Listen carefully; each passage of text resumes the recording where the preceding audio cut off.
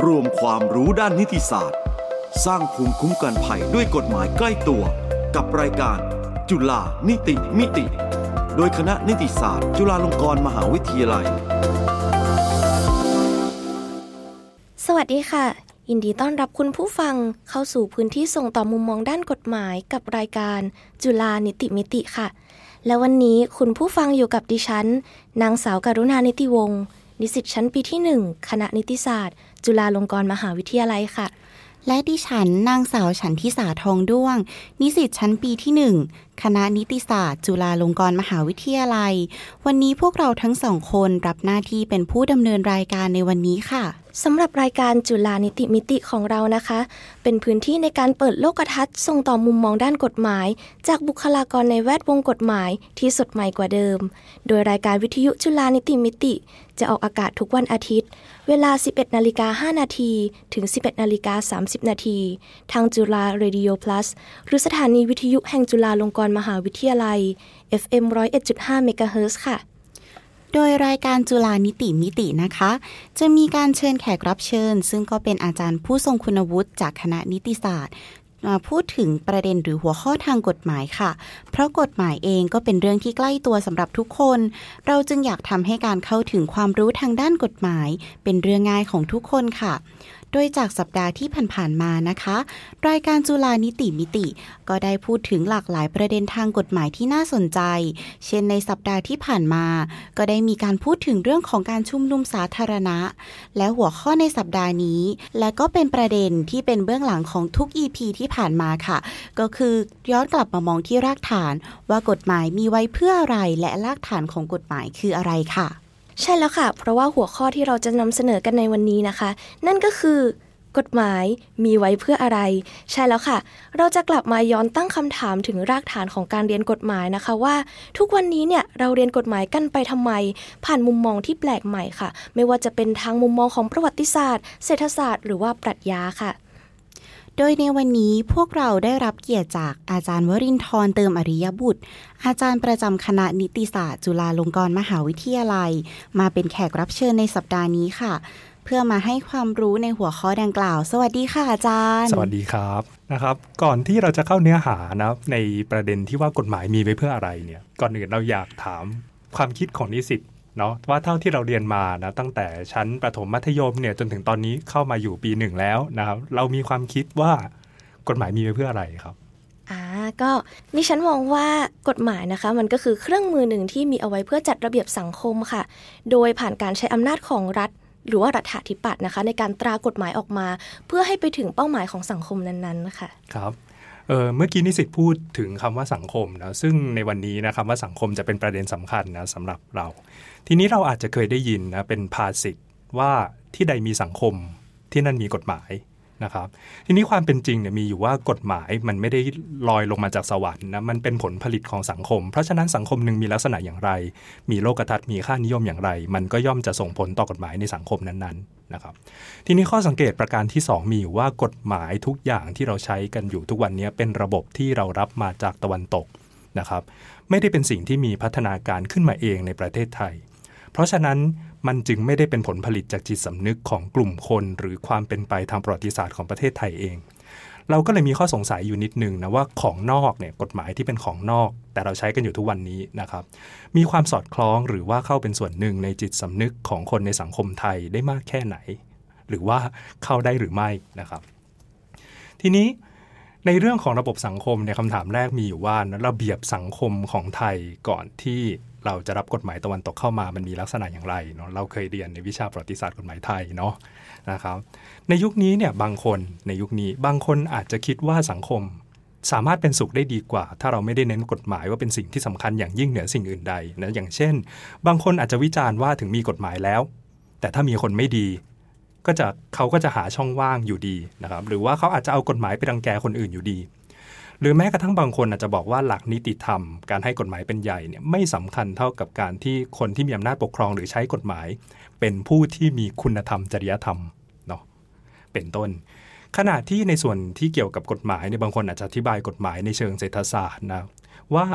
การที่กฎหมายตั้งข้อจำกัดต่อการกระทำบางอย่าง เป็นเพียงวิธีหนึ่งในการสร้างอุปสรรคหรือค่าใช้จ่ายเพิ่มเติมที่ส่งผลเวลาที่บุคคลเนี่ยจะคำนวณความคุ้มค่านะหรือผลดีผลเสียในการที่จะทำอะไรบางอย่างเช่นเวลาใครจะทำความผิดเนี่ยเขาอาจจะคิดก่อนเนาะสิ่งที่เขาทำมันคุ้มค่าเวลาที่เขาจะโดนลงโทษหรือไม่นะครับทีนี้ในด้านหนึ่งเราทราบกันดีนะว่ากฎหมายเป็นเครื่องมืออย่างหนึ่งทำให้เกิดความสงบของสังคมแต่ในอีกด้านหนึ่งนะการสร้างความสงบของสังคมมันอาจจะไม่จำเป็นต้องมีกฎหมายก็ได้นะตัวอย่างเช่นถ้าเราลองนึกถึงครอบครัวนะคนในครอบครัวเนี่ยอาจจะอยู่ด้วยกันโดยสงบได้โดยที่ไม่ต้องมีการวางกฎเกณฑ์อะไรไว้ล่วงหน้าขอให้คนในครอบครัวมีกินมีใช้นะรักกันหรือว่าอย่างน้อยๆก็มีความกลัวความเกรงใจอะไรกันบ้างถ้าเกิดใครทะเลาะกันขึ้นมาก็ให้มีคนชี้ขาดแค่นี้ก็น่าจะพอแล้วนะครับ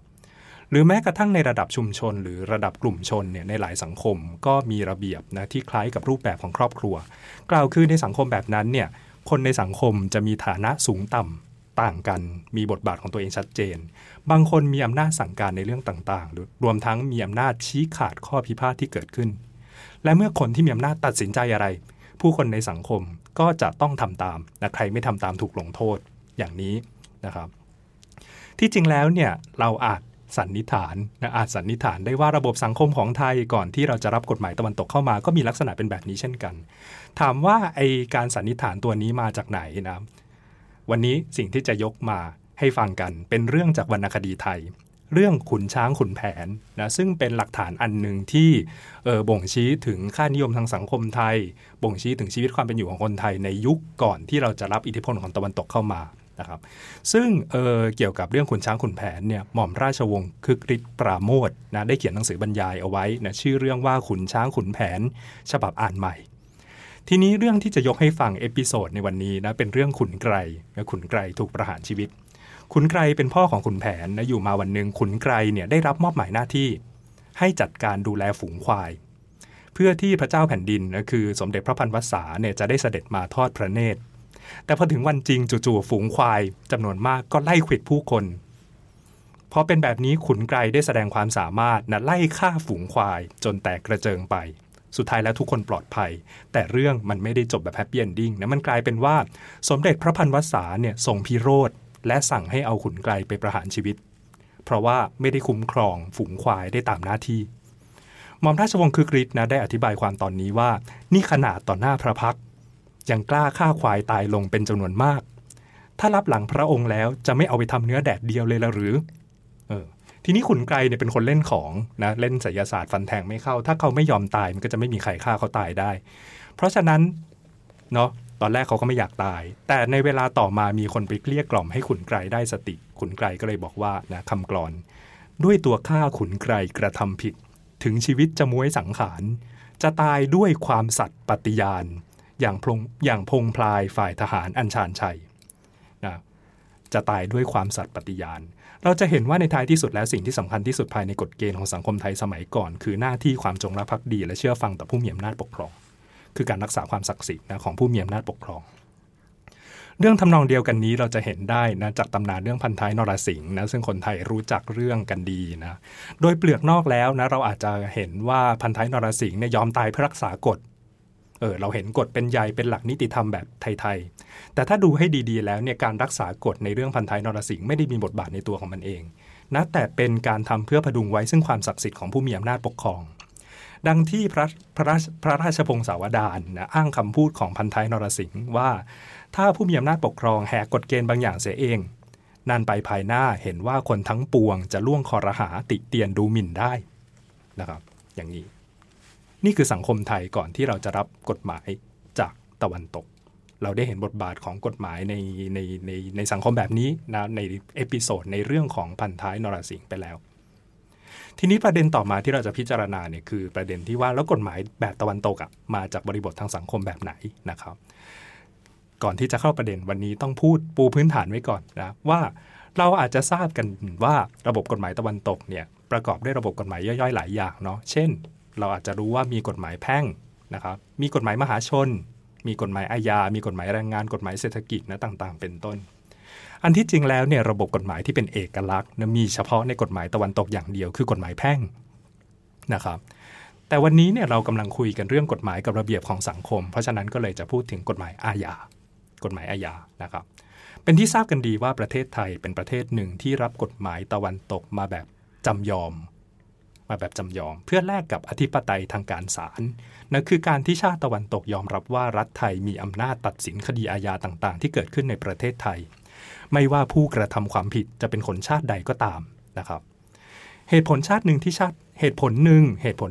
ติตะวันตกอ้างในการที่ไม่ยอมให้ประเทศไทยสมัยก่อนมีอธิปไตยทางการศาลเนี่ยนะครับคือความที่กฎหมายแต่เดิมของไทยมีความป่าเถื่อนซึ่งในประเด็นนี้เราก็น่าจะเห็นด้วยนะว่ากฎหมายไทยสมัยก่อนมันมีบางอย่างที่ป่าเถื่อนจริงๆถ้าเราบอกว่าย้อนกลับไปใช้แบบเดิมไหมก็คงไม่ค่อยมีใครเห็นด้วยนะครับความเป็นจริงมีอยู่ว่าแม้กระทั่งกฎหมายตะวันตกเองเนี่ยมันก็ไม่ได้ศิวิไลซ์มาตั้งแต่แรกนะสมัยก่อนนะหรือจนถึงสมัยนี้ด้วยเนี่ยกฎหมายตะวันตกก็เป็นเครื่องมือนะเหมือนกันในการวางระเบียบสังคมมีการลงโทษผู้ฝ่าฝืนทีนี้บางอย่างที่กฎหมายตะวันตกสมัยก่อนลงโทษเนี่ยนะอาจจะเป็นสิ่งที่ปัจจุบันมองกันว่าเป็นเรื่องส่วนตัวอย่างเช่นการกระทำรักร่วมเพศการใช้เวทมนต์การพูดจาลบหลู่พระเป็นเจ้าเป็นต้นนะครับส่วนกระบวนการพิจารณาข้อเท็จจริงหรือการลงโทษเนี่ยหลายอย่างมันก็ไม่ได้เป็นเรื่องสมเหตุสมผลอย่างเช่นการดำน้ำลุยไฟเพื่อหาข้อเท็จจริงการทรมานเพื่อบีบบังคับให้เขาขายข้อเท็จจริงซึ่งจริงหรือเปล่าก็ไม่รู้ออกมานะหรือในการลงโทษอาจจะมีเช่นการตัดมือตัดขาทีนี้สังคมแบบนี้มีความสงบไหมมันก็อาจจะมีเนาะมีเหมือนกันในแบบของมันแต่เราถามนิสิตถามผู้ฟังนะเราคิดแบบไหนกับสังคมแบบนี้เราอยากอยู่ไหมถ้าส่วนตัวนะคะก็มองว่าต้องยอมรับเลยค่ะว่าเป็นสังคมที่ต้องระวังในการกระทำนะคะในพฤติกรรมของเรามากๆเลยเพราะว่ามีการระบุกฎหมายนะคะครอบคลุมไปถึงเรื่องส่วนตัวค่ะซึ่งแน่นอนว่ามันก็จะต้องมีความเครียดในการใช้ชีวิตเนี่ยมากไปกว่าการที่มีเป็นกฎหมายในปัจจุบันค่ะผมก็เห็นด้วยนะครับทีนี้เนี่ยนิสิตและที่มาร่วมจัดรายการกับพวกเราในวันนี้นะเป็นนิสิตปีหนึ่งก็เลยอาจจะยังไม่เคยเรียนกฎหมายอาญากฎหมายวิธีพิจารณาความอาญาเนาะทีนี้ในกฎหมายอาญานะจริงๆแล้วถ้าเราได้เรียนเราจะเห็นว่ามันมีหลักการหลายอย่างยุบยับมากนะหลักหลายๆอย่างที่เราให้ความสำคัญกันอยู่ในตอนนี้นะเช่นในกระบวนการเนี่ยผู้ใดกล่าวอ้างผู้นั้นนำสืบห้ามไม่ให้ศาลไต่สวนเองในกระบวนการทางอาญาหรือว่าในหลักการเกี่ยวกับเรื่องความผิดเนี่ยเช่นไม่มีกฎหมายไม่มีความผิดไม่มีการกระทำไม่มีความผิดนะห้ามออกกฎหมายมีผลย้อนหลังเป็นโทษนะหรือว่าการคุ้มครองสิทธิของผู้ต้องหาต่างๆเนี่ยจริงๆแล้วตะวันตกก็ไม่ได้คิดเองนะครับสังคมตะวันตกในยุคกลางไม่ได้คิดเรื่องพวกนี้เองเขารับมาเหมือนกันนะไม่ต่างกันจากที่ไทยรับกฎหมายเนาะเขารับมาจากไหนรับมาจากกรีกและโรมันนะครับทีนี้ประเด็นที่เราจะพูดถึงต่อไปจึงมีอยู่ว่าและกระบวนการและหลักการต่างๆที่โลกตะวันตกได้รับมาจากกรีกโรมันเนี่ยเกิดขึ้นในบริบทสังคมแบบไหนกฎหมายอาญาของโรมันมีไว้จัดการกับการกระทำแบบใดเนาะทีนี้ต่อไปเป็นเรื่องทางประวัติศาสตร์นะครับกฎหมายโรมันมีที่มาจากอาณาจักรโรมันซึ่งมีศูนย์กลางอยู่ที่กรุงโรมในยุโรปนะกรุงโรมเนี่ยเดิมทีมีพระราชาปกครองแต่ต่อมาชนชั้นสูงในกรุงโรมได้รวมตัวกันโค่นล้มอำนาจพระราชาทีนี้การโค่นล้มอำนาจผู้ปกครองเนี่ยเป็นสิ่งที่เห็นได้ในทุกสังคมนะไม่จำกัดเฉพาะโรมันอย่างเดียวแต่เราจะเห็นได้ว่าขณะที่โดยทั่วไปเนี่ยผู้ที่โค่นล้มอำนาจของพระราชาองค์ก่อนเขามันจะขึ้นเป็นพระราชาแทนเนาะหรือในบางสังคมมันจะมีคนหรือกลุ่มคนที่โค่นล้มพระราชาแต่ไม่ได้ตั้งตัวเป็นพระราชาแทนแต่ในความเป็นจริงแล้วทำตัวมีอำนาจเด็ดขาดไม่ต่างจากพระราชาแต่ในยุคโรมันเนี่ยมันไม่ได้เป็นแบบนั้นซึ่งตรงนี้น่าสนใจนะเพราะว่าหลังจากที่พระราชาโรมันถูกโค่นล้มผู้ที่มีอำนาจแทนคือกลุ่มคนชั้นสูงซึ่งในกลุ่มนี้ในชนชั้นสูงพวกนี้ไม่ได้มีการรวมกลุ่มกันเองในแบบพรรคการเมืองในสมัยนี้นะครับความสัมพันธ์ของคนในกลุ่มนี้เขาถือกันว่าจะต้องไม่มีผู้ใดมีอำนาจครอบงำผู้อื่นกลไกที่คนชั้นสูงใช้อำนาจเป็นกลไกที่เรียกว่าระบบการเมืองนะหรือว่าในภาษาอังกฤษเราเรียกว่า politics นะครับซึ่งเป็นสิ่งที่โรมันได้รับมาจากกรีกไอ้ระบบการเมืองเนี่ยในความหมายเดิมนะของโรมันเราอาจจะอธิบายได้ว่าเป็นระบบที่มีเวทีเฉพาะสำหรับตัดสินใจเรื่องต่างๆคือเป็นสภาและการตัดสินใจในสภานี้เนี่ยมีข้อจำกัดคือจะต้องมาจากการอภิปรายให้เหตุผลโน้มน้าวคนอื่นเท่านั้นเพราะฉะนั้นคนที่อยู่ในเวทีการเมืองเนี่ยนะการที่เขาจะอภิปรายกันได้เขาต้องมีสถานะเท่าเทียมกันและเป็นอิสระต่อกันอย่างแท้จริง เพราะถ้าไม่เป็นแบบนั้นเนี่ยการตัดสินใจแบบใช้เหตุผลมันอาจจะไม่สามารถทำได้เพราะว่ามันอาจจะมีการข่มขู่เข้ามาหรือว่ามีการสัญญาแลกเปลี่ยนผลประโยชน์นะต่างๆเข้ามาทีนี้คนตัดสินใจเนี่ยไม่ได้เป็นผู้ปกครองอีกต่อไปแล้วนะเป็นสภาส่วนผู้ปกครองซึ่งเดิมมีอำนาจเด็ดขาดนะถูกเปลี่ยนสถานะเป็นคนที่มาจากการเลือกตั้งห้ามไม่ให้ตัดสินใจอะไรเองมีเพียงหน้าที่ในการนำการตัดสินใจทางการเมืองที่สภาทำนะครับไปปฏิบัติมีกลไกการจำกัดและถ่วงดุลอำนาจที่ซับซ้อนเพื่อไม่ให้ผู้ปกครองเนี่ยกลายเป็นอันตรายคุกคามอิสรภาพของชนชั้นการเมืองก็คือชนชั้นสูงในระบบการเมืองนะครับทีนี้เราต้องทำความเข้าใจว่าสำหรับคนยุคโรมันแล้วเนี่ยสิ่งสำคัญในสังคมของเขาไม่ใช่ความศักดิ์สิทธิ์ของผู้มีอำนาจปกครองแต่เป็นความเป็นอิสระของคนในชนชั้นการเมืองเพราะฉะนั้นกฎหมายอาญาของโรมันเนี่ยมันมีไว้สำหรับรักษาความเป็นอิสระแบบนี้นะไม่มีวัตถุประสงค์อื่นความผิดอันเดียวที่คนโรมันในยุคแรกถือว่าเป็นความผิดทางอาญานะครับคือสิ่งที่เรียกว่าการพยายามตั้งตัวเป็นราชาอาจจะด้วยการทำร้ายหรือข่มขู่คนอื่นๆในชนชั้นการเมืองเนาะหรืออาจจะด้วยการสั่งสมฐานอำนาจของตัวเองภายนอกเวทีการเมืองทีนี้การตั้งตัวเป็นราชาเนาะใครสมมุติมีคนหนึ่งอยากตั้งตัวเป็นราชาเขาจะทำกันได้อย่างไรถ้าเราลองคิดดูนะไม่ใช่ทุกคนที่สามารถตั้งตัวเป็นราชาได้ต้องเป็นคนที่มีอำนาจมีบารมีในระดับหนึ่งวิธีการที่จะใช้ได้ผลนั้นก็มีไม่มากเราไปโกงเงินคนอื่นนิดนึงอะไรเงี้ย3 ล้าน4 ล้านเราตั้งตัวเป็นราชาได้ไหมไม่ได้เนาะทีนี้การพยายามตั้งตัวเป็นราชาเนี่ยมันจะต้องมีการก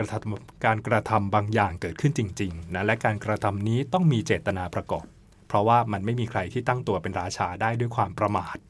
นะเพราะฉะนั้นจึงทำให้กฎหมายอาญายุคโรมันนะซึ่งเป็นต้นกำเนิดของกฎหมายอาญาแบบตะวันตกเป็นสิ่งที่มีไว้ลงโทษเฉพาะการกระทำที่เกิดขึ้นแล้วก็จำกัดเฉพาะการกระทำหลายๆอย่างนะที่มันสืบเนื่องกันไปโดยมีเจตนาตั้งตัวเป็นราชาแล้วก็ยังต้องเป็นการกระทำที่มันอาจจะทำให้เขาได้เป็นพระราชาได้จริงๆการกระทำอื่นๆที่ไม่เกี่ยวกับพวกนี้ไม่มีการลงโทษในระบบอาญานะครับนอกจากนี้เนี่ยกฎหมายอาญาของโรมันยังไม่ได้มีไว้เพื่อป้องกันล่วงหน้าด้วยแล้วก็ไม่ได้มีไว้เพื่อเอาผิดคนที่มีความคิดเป็นอันตรายเพราะว่าคนเราถ้าคิดแบบเดียวคิดอย่างเดียวแต่ไม่ลงมือทำนะครับมันก็จะเป็นราชาไม่ได้เนาะนะครับแต่ในขณะเดียวกันถ้าใครถูกตัดสินว่ามีความผิดบทลงโทษมีสถานเดียวคือประหารชีวิตมันจะไม่มีการริบทรัพย์ไม่มีการลดสถานะลงเป็นทาสไม่มีทรมานจำคุกตัดมือตัดขาอย่างอื่นใดๆทั้งสิ้นนะเพราะว่าการลงโทษทางอาญานี้ก็มีวัตถุประสงค์ชัดเจนคือการขจัดตัวอันตรายเนี่ยออกจากสังคมออกจากระบบการเมืองถึงแม้ว่าในยุคต่อมาจะมีการเปลี่ยนบทลงโทษนะจากประหารชีวิตเป็นเนรเทศแต่การลงโทษด้วยการเนรเทศอันใหม่นี้นะครับก็มีบทบาทไม่ต่างกับของเดิมคือเป็นการขจัดตัวอันตรายเนี่ยออกจากระบบการเมืองไปสิ่งที่บ่งชี้ว่ากฎหมายอาญาของโรมันเป็นแบบนี้นะครับหลงเหลืออยู่ในรูปตำนานเหมือนกันไม่ต่างกับเรื่องขุนช้างขุนแผนหรือเรื่องพันท้ายนรสิงห์นะครับตำนานเรื่องแรกของโรมันเป็นเรื่องของคนชื่อสปูริอุสคาซิอุสชื่อโรมันนะคนนี้เป็นแม่ทัพไปรบชนะแล้วก็เอาที่ดินที่ได้จากสงครามเนี่ยไปแจกจ่ายให้แก่ประชาชนเหมือนจะดีเนาะเราก็แบบนโยบายรัฐด้วยเราได้ที่ดินได้อะไรดีแต่ในสังคมโรมันเนี่ยคนนี้ถูกเอาผิดว่าพยายามสร้างบารมีในทางการเมืองพยายามหาพรรคพวกสะสมอำนาจเถื่อนทีนี้เขาถูกตัดสินว่ามีความผิดจริงก็เลยถูกประหารชีวิตนะตามกลไกของกฎหมายอาญาโรมันแต่มันจะต่างกับเรื่องที่2เป็นเรื่องคนโรมันอีกคนหนึ่งชื่อมาร์กุสฮอราติอุสคนนี้เป็นนักรบนะไปทำสงครามกับชนเผ่าอื่นแล้วก็ฆ่าคนชนเผ่าอื่นเนี่ยตายแต่พอได้ชัยชนะกลับมาปุ๊บเขากลับถูกน้องสาวของตัวเองที่เป็นคู่มั่นของคนในชนเผ่าอื่นที่พี่ชายไปฆ่าเขาเนี่ยนะครับถูกน้องดูหมิ่นอย่างรุนแรงทำให้พี่โกรธแล้วก็ฆ่าน้องสาวของตัวเองตายทีนี้คดีนี้เนี่ยมันเกิดขึ้นในชนชั้นการเมืองมันก็ถูกเอาไปพิจารณาในสภาของโรมันนะครับแต่สุดท้ายเนี่ยสภาของโรมันได้ข้อสรุปว่าคนนี้พี่ชายที่ไปฆ่าน้องสาวไม่ได้ผิดอาญาเพราะว่าการฆ่าน้องสาวของตัวเองไม่ได้เป็นภัยต่อระบบการเมืองของโรมันพวกนี้มีความน่าสนใจตรงที่ว่านะกฎหมายอาญาโรมันไม่ได้อิงหลักศีลธรรมอะไรเลยนะเป็นเพียงสิ่งที่มีไว้เพื่อรักษาความเป็นอิสระในระบบการเมืองเท่านั้นนะ คือเป็นการลงโทษผู้ที่พยายามตั้งตัวเป็นราชาซึ่งในโรมันเองในยุคสมัยต่อๆมาพอพัฒนาการทางสังคมมีมากขึ้นนะครับก็มีการให้ความสำคัญต่อชีวิตและทรัพย์สินของพลเมืองโรมันทุกคนนะไม่จำกัดเฉพาะชนชั้นสูงโดยมองว่าสิ่งเหล่านี้ก็เป็นสิ่งประกันอิสรภาพในระบบการเมืองเหมือนกันความผิดแบบใหม่นี้นะครับความคิดแบบใหม่นี้ได้ทำให้มีการขยายขอบเขตการกระทำที่ถือว่าเป็นความผิดทางอาญานะให้ครอบคลุมการทำร้ายร่างกายชีวิตและทรัพย์สินของคนชั้นล่างด้วยนะเราลองนึกดูนะถ้าเราเป็นคนชั้นล่างเราบอกเรามีส่วนร่วมในการเมืองได้แต่ถ้าวันๆเราต้องกลัวว่าจะถูกทำร้ายเราย่อมไม่มีอิสระอย่างเต็มที่นะครับแต่เราต้องทำความเข้าใจอันนี้สำคัญว่าวัตถุประสงค์พื้นฐานของกฎหมายอาญาโรมันนั้นยังคงเดิมนะคือเป็นการคุ้มครองความเป็นอิสระภายในระบบการเมืองซึ่งเป็นเรื่องสาธารณะโดยแท้นะครับส่วนอะไรที่เป็นเรื่องส่วนตัวมีผู้เสียหายแต่ไม่ได้เป็นเรื่องสาธารณะมันจะมีการทำโทษแซงชั่นนะโดยอาศัยกลไกอื่นๆเช่นกลไกทางสังคมคนนี้คนไม่ดีอย่าไปเลือกมันเป็นนักการเมืองหรือกลไกเรื่องการฟ้องละเมิดนะเรียกค่าเสียหายเป็นตัวเงินซึ่งในกฎหมายโรมันเนี่ยสินไหมทดแทนในเรื่องละเมิดนะไม่ได้จำกัดเฉพาะมูลค่าความเสียหายที่เกิดขึ้นจริงเท่านั้นแต่มีการปรับไหมทวีคูณด้วยนะครับตามความเลวร้ายของการกระทำทีนี้สิ่งที่กฎหมายอาญาโรมันถือว่าเป็นความผิดเนี่ยมันเป็นเรื่องใหญ่นะแล้วก็เป็นเรื่องที่ซับซ้อนนะเพราะคนเราจะเป็นพระราชาได้ต้องทำนู่นทำนี่เยอะแยะมากมายทำให้การระบุว่าคนคนนี้มันจะตั้งตัวเป็นพระราชาจริงหรือเปล่าเนี่ยจำเป็นต้องใช้กระบวนการที่ระมัดระวังนะกินเวลามากต้องพิจารณาหลายเรื่องทั้งเจตนาองค์ประกอบความเป็นเหตุผลสืบเนื่องกันของการกระทำต่างๆซึ่งลักษณะเช่นนี้ก็ยังตกทอดมาถึงกฎหมายอาญาของตะวันตกที่ประเทศไทยได้รับมาใช้ด้วยเมื่อเรากลับมาดูกฎหมายของเราในปัจจุบันกฎหมายของเราในความเป็นจริงไม่ได้เป็นไปแบบกฎหมายอาญาของโรมันทุกอย่างในปัจจุบันนี้มีการกระทำบางอย่างที่กฎหมายลงโทษเพราะไม่อยากให้มีใครทำถึงแม้ว่าการกระทำเช่นนั้นจะไม่ได้เป็นภัยต่อสิ่งที่เป็นพื้นฐานของสังคมมากนักตัวอย่างเช่นอาจจะเคยได้ยินว่าถ้าไปด่าคนอื่นในอีอ้วนอีตอแหลเขาก็อาจจะถูกเอาผิดทางอาญามาตรา393ประมวลกฎหมายอาญาเนาะเพราะเข้าข่ายองค์ประกอบความผิดเรื่องดูหมิ่นซึ่งหน้าทีนี้เราก็ยังเห็นอีกนะว่าในความผิดบางเรื่องเช่นเรื่องหมิ่นประมาทกฎหมายระบุว่าเป็นความผิดที่ยอมความได้คือเป็นความผิดต่อบุคคลโดยเฉพาะนะซึ่งถ้าผู้เสียหายไปถอนฟ้องหรือยอมความก็จะไม่มีการเอาผิดต่อไปอันนี้จะเห็นได้ชัดเจนนะว่าการใช้กฎหมายอาญาไม่ได้เกี่ยวกับพื้นฐานของสังคมเสมอไปอันนี้เป็นเพียงประโยชน์ของผู้เสียหายเท่านั้นนะครับสุดท้ายในด้านหนึ่งเราอาจจะคิดว่ากฎหมายเหล่านี้ที่มีอยู่ในปัจจุบันเนี่ยเรายังต้องรักษาไว้เพื่อรักษาความสงบของสังคมใครเบียดเบียนคนอื่นสมควรต้องถูกลงโทษแต่ในอีกด้านหนึ่งก็ปฏิเสธไม่ได้นะครับว่าบรรทัดฐานหลายอย่างเนี่ยที่มีอยู่ในกฎหมายเนี่ยมันไม่ได้ใช้บังคับได้จริงได้อย่างเต็มที่หรือว่าบางทีในการปรับใช้เนี่ยมันมีการเลือกปฏิบัติหรือที่ร้ายกว่านั้นคือมีการนำไปใช้เพื่อรังแกคนอื่นซึ่งสิ่งเหล่านี้เนี่ยล้วนเป็นอันตรายนะแต่ในขณะที่อีกด้านหนึ่งบางคนอาจจะคิดว่าเฮ้ยกฎหมายนี่มันกำหนดความผิดเยอะแยะเรื่องมากจังเลยลงโทษแม้กระทั่งเรื่องเล็กน้อยซึ่งทัศนะแบบหลังเนี่ยอาจจะนำไปสู่ความพยายามหลบเลี่ยงกฎหมายในที่สุดหลบเลี่ยงกฎหมายนะครับทีนี้ผมก็เลยอยากจะชวนคิดนะครับชวนคุณผู้ฟังคิดด้วยนะว่าที่จริงแล้วเนี่ยเรามองกฎหมายโดยเฉพาะอย่างยิ่งกฎหมายอาญาว่ามันควรจะมีบทบาทอย่างไรมันมีบทบาทอย่างไรและควรจะมีบทบาทอย่างไรเราคาดหวังว่ากฎหมายควรจะเป็นเครื่องมือเพื่อรักษาไว้ซึ่งรากฐานที่สำคัญของสังคมบางอย่างหรือว่าเรากำลังมองว่ากฎหมายมีไว้ลงโทษอะไรก็ได้เท่าที่มีการออกกฎหมายนอกจากนี้เรายังอาจจะคิดต่อได้นะว่าสังคมที่เราอยู่กันทุกวันนี้อะไรเป็นพื้นฐานที่สำคัญจนถึงขั้นที่เราอยากจะใช้มาตรการทางอาญาเพื่อปกป้องพื้นฐานที่สำคัญอันนี้นะครับถ้าเราคิดแบบนี้เนี่ยบางเรื่องในกฎหมายที่เราอาจจะมองว่ามันไม่สมเหตุสมผลนะแท้จริงเราอาจจะเห็นในภายหลังว่ามันมีที่มามีเหตุผลเฉพาะของมัน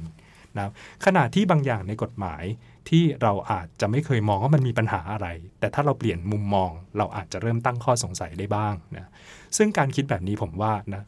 เป็นสิ่งที่สำคัญนะสำหรับประชาชนในระบอบประชาธิปไตยด้วยนะครับสำหรับในวันนี้นะคะก็เรียกได้ว่าเราได้รับความรู้กันอย่างท่วมท้นมหาศาลเลยค่ะได้เปิดโลกเปิดมุมมองของการเรียนกฎหมายที่แปลกใหม่รวมถึงแนวคิดเบื้องลึกเบื้องหลังต่างๆนะคะแล้วเราก็ได้เข้าใจแล้วค่ะว่ากฎหมายที่เราเรียนกันทุกวันเนี่ยมันมีที่มาที่ไปยังไงบ้างค่ะ และสุดท้ายนี้ก็ขอขอบคุณอาจารย์วรินทร์เติมอริยบุตรอาจารย์ประจำคณะนิติศาสตร์จุฬาลงกรณ์มหาวิทยาลัยที่ได้ให้เกียรติมาให้ข้อมูลกับพวกเราในวันนี้นะคะสำหรับท่านผู้ฟังที่สนใจติดตามรายการจุฬานิติมิติของเราย้อนหลังเนี่ยสามารถติดตามรับฟังได้ที่ www.law.chula.ac.th หรือผ่านทาง YouTube Channel Law Chula Channel ค่ะและในสัปดาห์ถัดไปจะพบกับประเด็นกฎหมายอะไรแขกรับเชิญท่านไหนรับรองว่าน่าสนใจแน่นอนค่ะและพบกันได้ที่รายการวิทยุจุฬานิติมิติออกอากาศทุกวันอาทิตย์เวลา 11:05 น.ถึง 11:30 น.ทางสถานีวิทยุแห่งจุฬาลงกรณ์มหาวิทยาลัยจุฬาเรดิโอ plus FM 101.5 เมกะเฮิรตซ์สำหรับวันนี้พวกเราทั้งสองคนต้องขอตัวลาไปก่อนค่ะสวัสดีค่ะกลับมาติดตามสาระความรู้และเรื่องราวที่น่าสนใจของวงการกฎหมายกับรายการจุฬานิติมิติโดยคณะนิติศาสตร์จุฬาลงกรณ์มหาวิทยาลัยทุกวันอาทิตย์ 11:00 น.ทางจุฬาเรดิโอ plus FM 101.5 เมกะเฮิรตซ์